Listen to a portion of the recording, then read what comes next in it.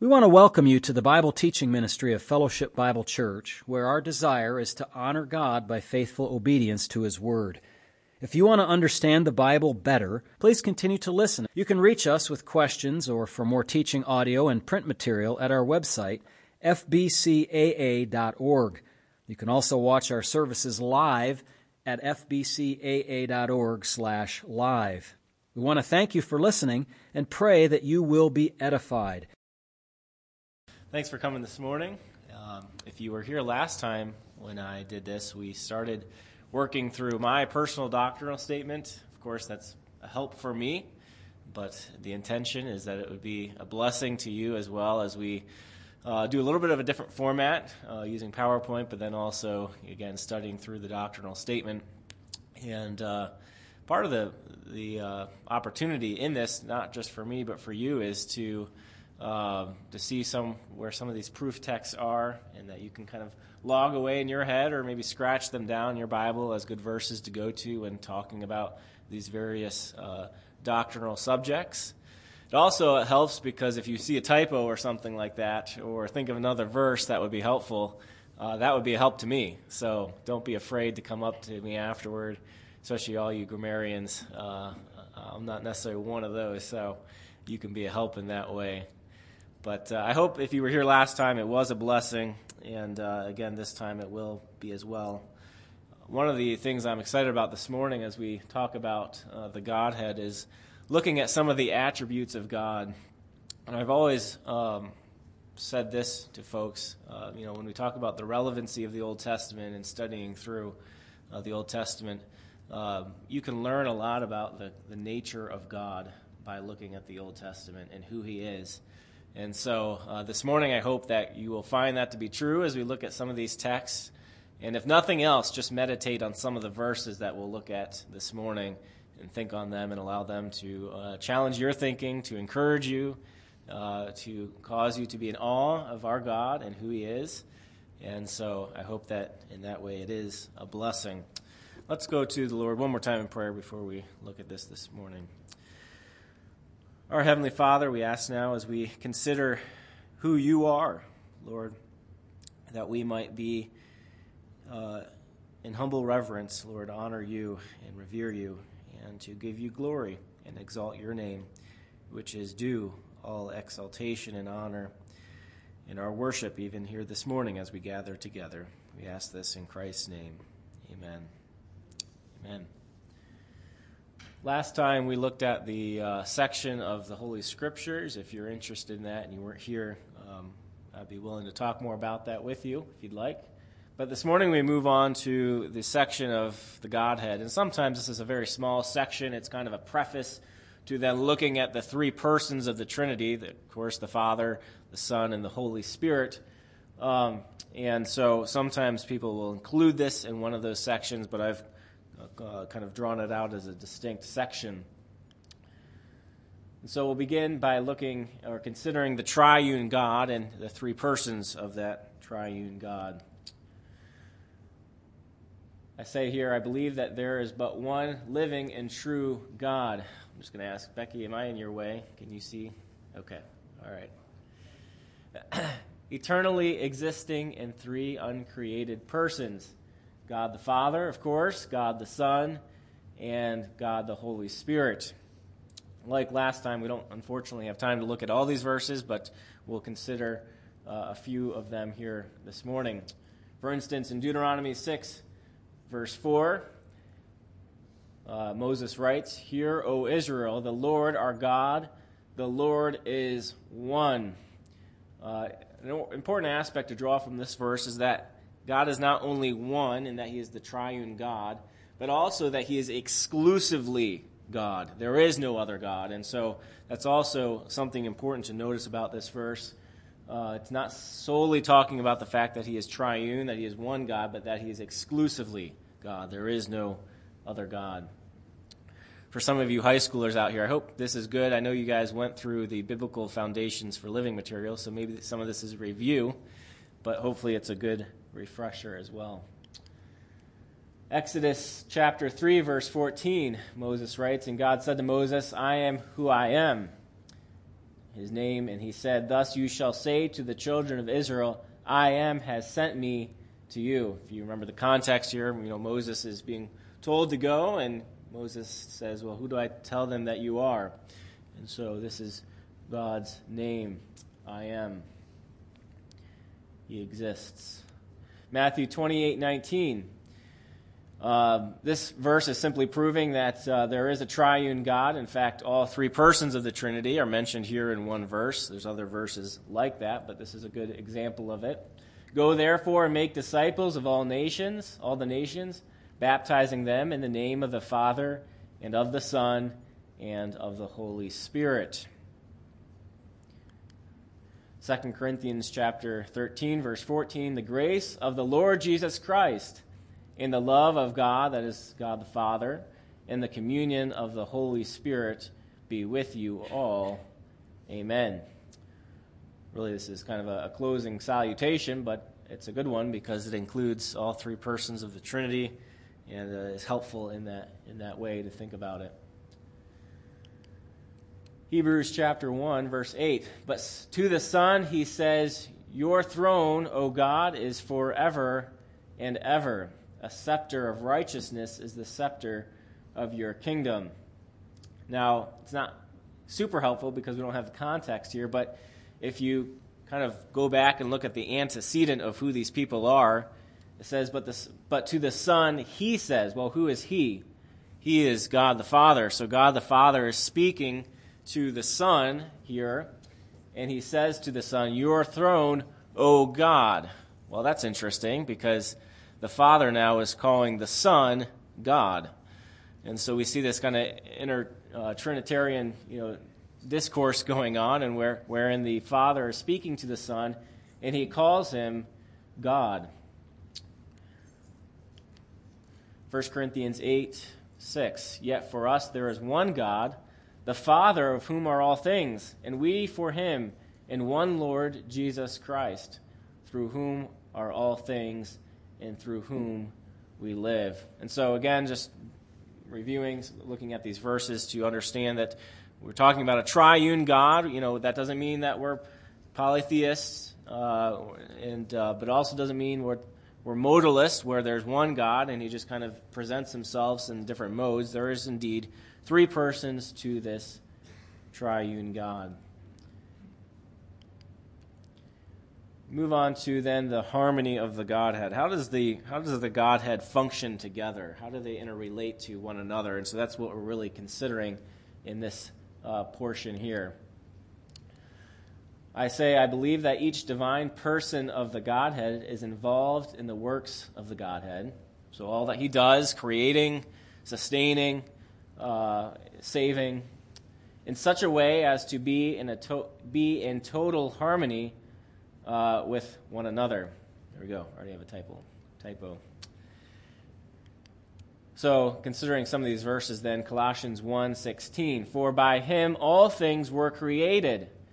Who is him in this instance? Well, if you go back a couple verses, you'll learn or realize that it's the Lord Jesus Christ, not necessarily God the Father. Of course, he was involved, but we're specifically noting that Christ was involved in creation.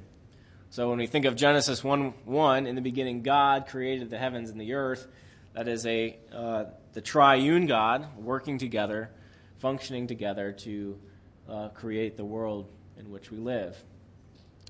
"For by him all things were created that are in heaven and that are on earth, visible and invisible, whether thrones or dominions or principalities or powers, all things were created through him and for him," or we could say through Christ and for Christ. So that's helpful to understand in that way. John 1:3, "All things were made through him." Who is him? Jesus, the Word. "And without him nothing was made that was made." Hebrews 9:16, "For where there is a testament, must also of necessity be the death of the testator." John 5:17, "But Jesus answered them, My Father has been working until now, and I have been working." We could say also. And so when God is accomplishing his purposes, it's not just the Father operating and functioning, it's also the Son as well, in perfect unity and to accomplish God's purposes. John 8:29, and he who sent me is with me. The Father has not left me alone, for I always do those things that please him. And so the Son is always obedient to the will of the Father. And what a wonderful example that is as we seek to follow Christ, to do his will, or even within the marriage relationship, as we seek to please the Lord in that way. And so the Son is always doing the Father's will. Within the Trinity, the Father eternally acts as we might call an initiator, the Son as the revealer, and the Spirit as the facilitator, permitting an eternal functional, or what we might call economic relationship that exists in perfect eternal harmony without any implication of inferiority in essence. So if we can boil that down simply to say it this way, that they each have their part. They each have their purpose and function. And so we allow for this kind of functional subordination when it comes to their relationship. That, God is the initiator, the Son is the revealer. The Son, of course, is subordinate in some sense because he says he does the will of the Father. But when we say that, we're not saying that they are, when it comes to their very essence or nature, that they're subordinate. They are equal in their essence. And so, but we can allow for or permit a kind of eternal functional or economic relationship in which there is a hierarchy, a subordination within the Godhead.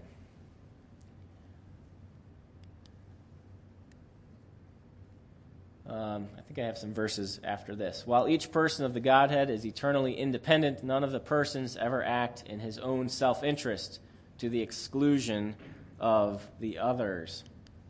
John 14:28. You have heard me say to you, I am going away and coming back to you. If you love me, you would rejoice because I said I am going to the Father, for my Father is greater than I. Interesting verse. But again, the Son's not saying that God is greater in his essence or nature. They are all equally the same in that manner. But when it comes to their function or their economic relationship, there is this kind of subordination that even the Son admits to, that the Father is greater than he.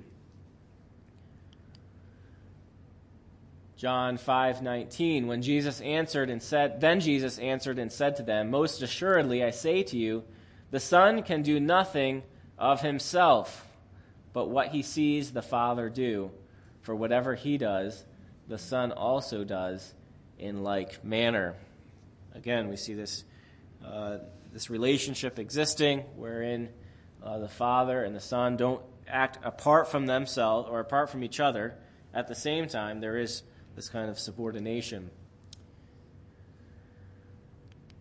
John 8:28, then Jesus said to them, when you lift up the Son of Man, then you will know that I am he, and that I do nothing of myself, but as my Father taught me, I speak these things.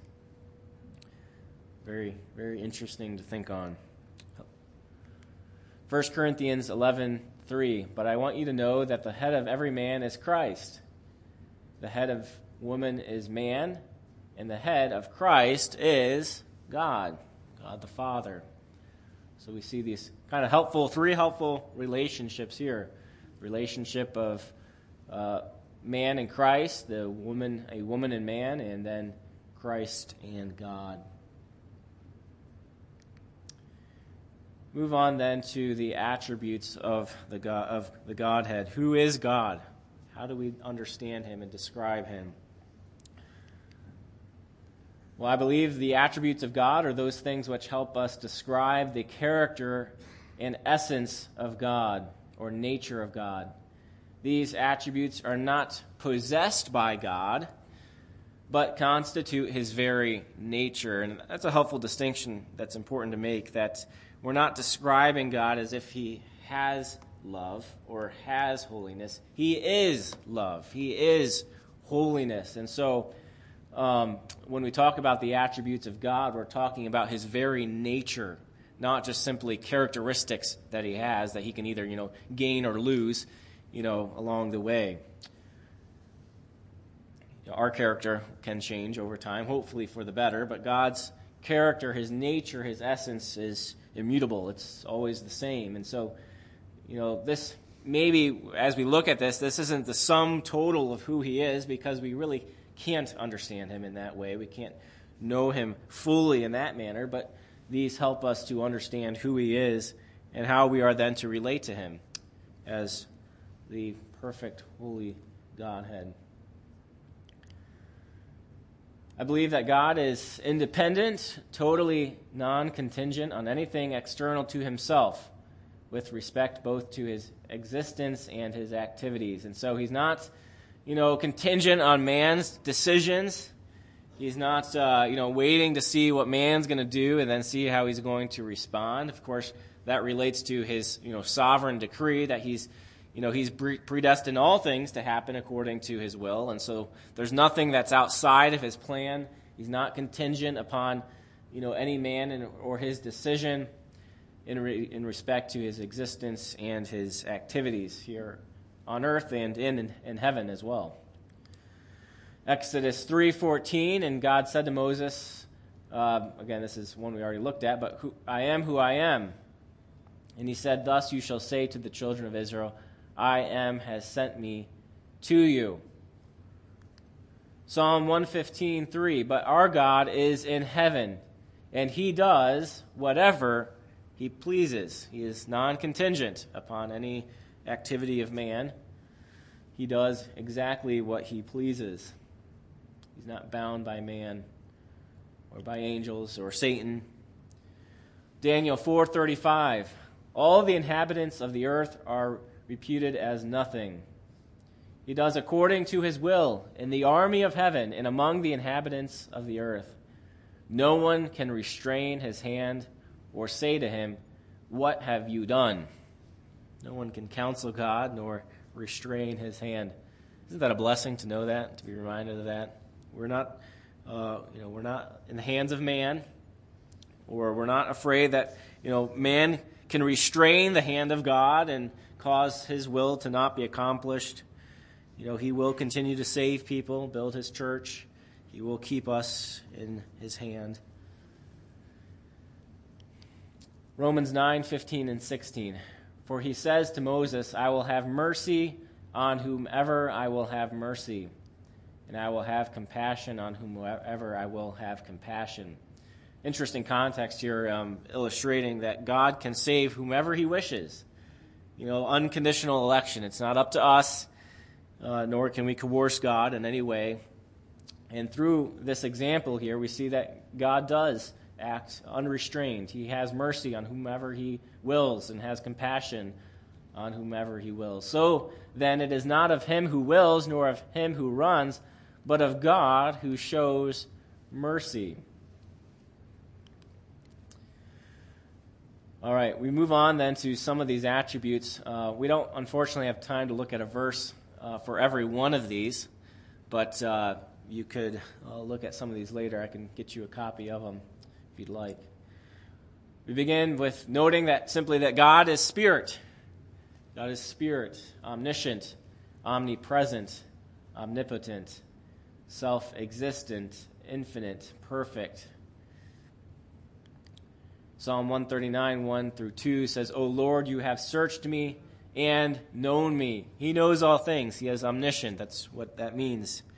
He knows all things. You know my sitting down and my rising up. You understand my thought afar off. That can be positive and negative, can it? Right? God knows our heart. He knows our sin. And so we do well then to confess it to him, because he already knows it.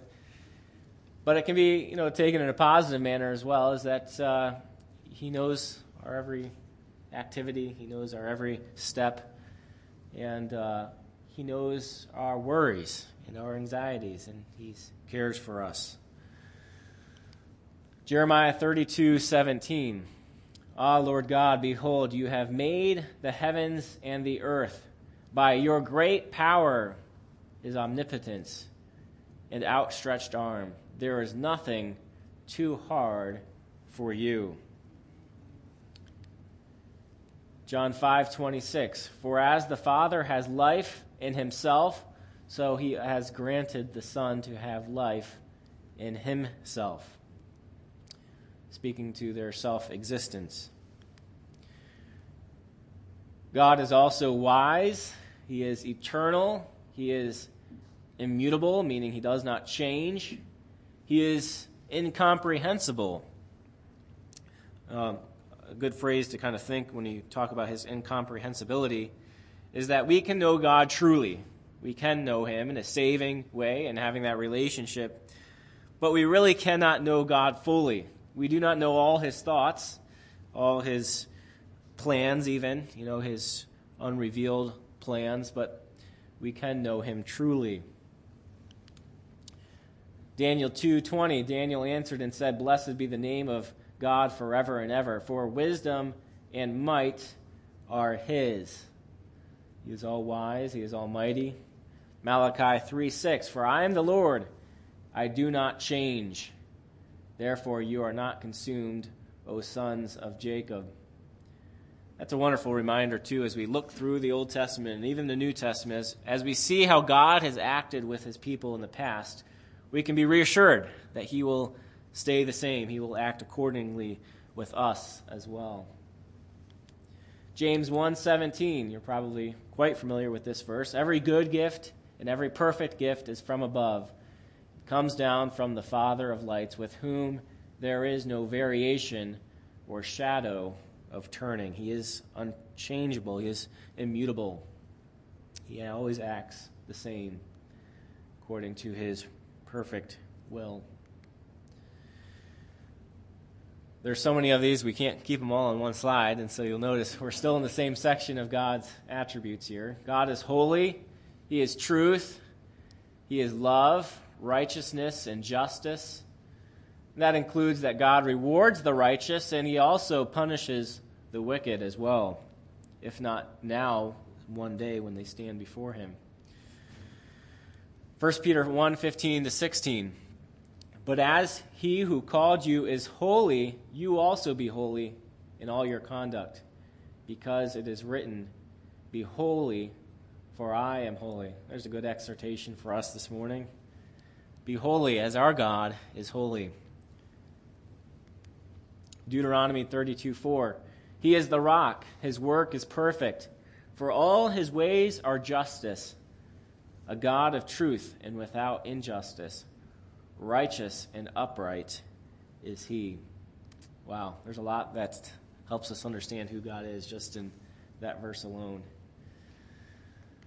Hebrews 6:10. For God is not unjust to forget your work and labor of love which you have shown toward his name, in that you have ministered to the saints and do minister. God sees what we do, and he rewards us. Those things that are done in secret, we know from other scripture that he will reward openly one day. And so when we are ministering to others, we are ministering for his name's sake. And God sees that. He's pleased. God is faithfulness, he is mercy, and he is grace. Thank the Lord for that. 1 Corinthians 10:13. No temptation has overtaken you except such as common to man, but God is faithful, who will not allow you to be tempted beyond what you are able, but with the temptation he will also make the way of escape, that you may be able to bear it. Psalm 86:15. But you, O Lord, are a God full of compassion and gracious and long-suffering or patient and abundant in mercy and truth. There's a number of attributes just right there, all collected in one psalm. As spirit, God is living, of course. He's incorporeal, that is, doesn't have a body like man. He is invisible. He possesses intelligence, emotion, and will. Jeremiah 10:10, but the Lord is the true God. He is the living God and the everlasting King. At his wrath, the earth will tremble, and the nations will not be able to endure his indignation. Colossians 1:15, he is the image of the invisible God, the firstborn over all creation. This specifically speaking of the Son, who is the express image of the Father. Proverbs 3:19 and 20. The Lord by wisdom founded the earth. By understanding he established the heavens. By his knowledge the depths were broken up, and clouds dropped down the dew.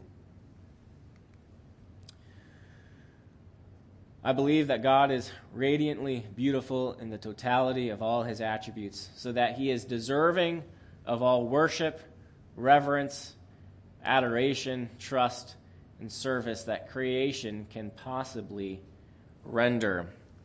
I don't think I have the verse up there, so I'm going to turn to it. Psalm 8. We actually studied this last Saturday, not yesterday, but the week before. And I was thinking about it. I said, well, this really does relate to that last sentence that we read there, that God is deserving of all worship because his name is excellent. His name is great. And Psalm 8 teaches us this. Let me read that to you here this morning.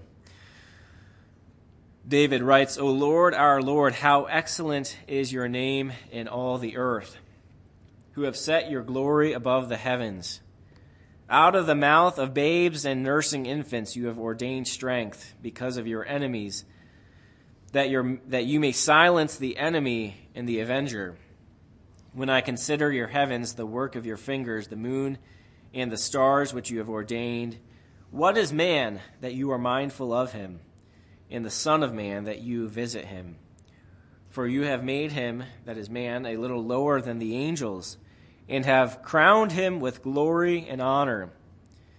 You have made him to have dominion over the works of your hands. Think of the dominion mandate, or to have dominion over the earth. You have put all things under his feet, all sheep and oxen, even the beasts of the field, the birds of the air, and the fish of the sea, that pass through the paths of the seas. O Lord, our Lord, how excellent is your name in all the earth. And so our response to all of that should be to worship the Lord, to revere him, and give him due glory because his name indeed is excellent.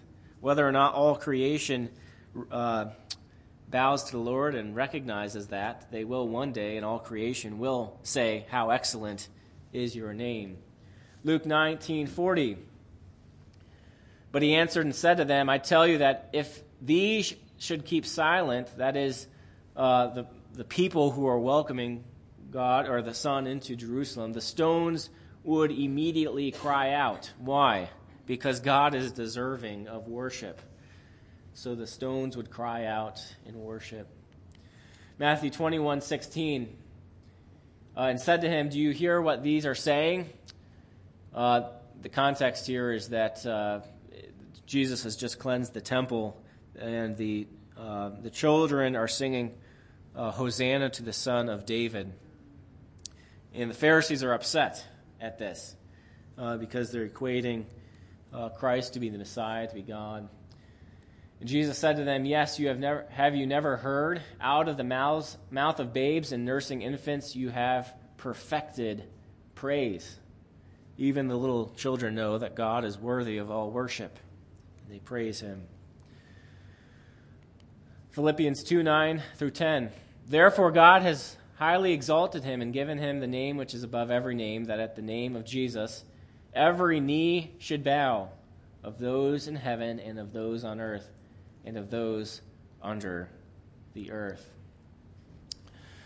That's all I have for this morning, but I would welcome if anyone has questions, thoughts, if you'd like to share perhaps even a verse that comes to mind that relates to what we've talked about. Yes, Jack. Invite us Yeah. The essence of his attributes. What do you mean by that? Yeah. So essence is another simple way, maybe not simple, more complicated way of saying his nature, who he is, the sum total of who he is. So yeah, simply you could just think of his nature, how we understand him. Becky. I was just thinking the next verse that follows the very last one, that that every tongue should confess Jesus Christ is Lord to the glory of God the Father. Amen. Very good. Any other thoughts, questions before we close this morning? Ben.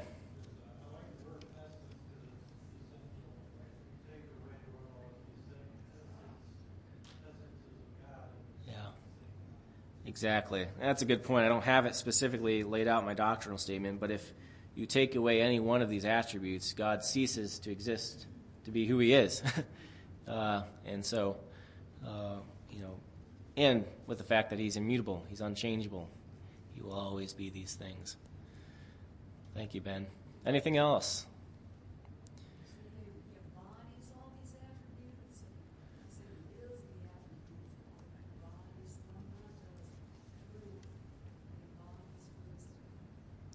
Yeah, meaning he is those things. Is that? Yeah. Yeah, I haven't quite trying to think through exactly what you mean by that. Again, I would say it describes more than just like these are character traits. This is who he is. Yeah, I mean, maybe can you expound a little bit on that distinction?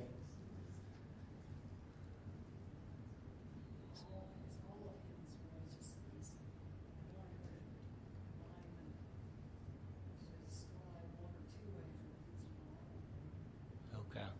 Yeah, I'd have to think a little bit more on that, Anne. And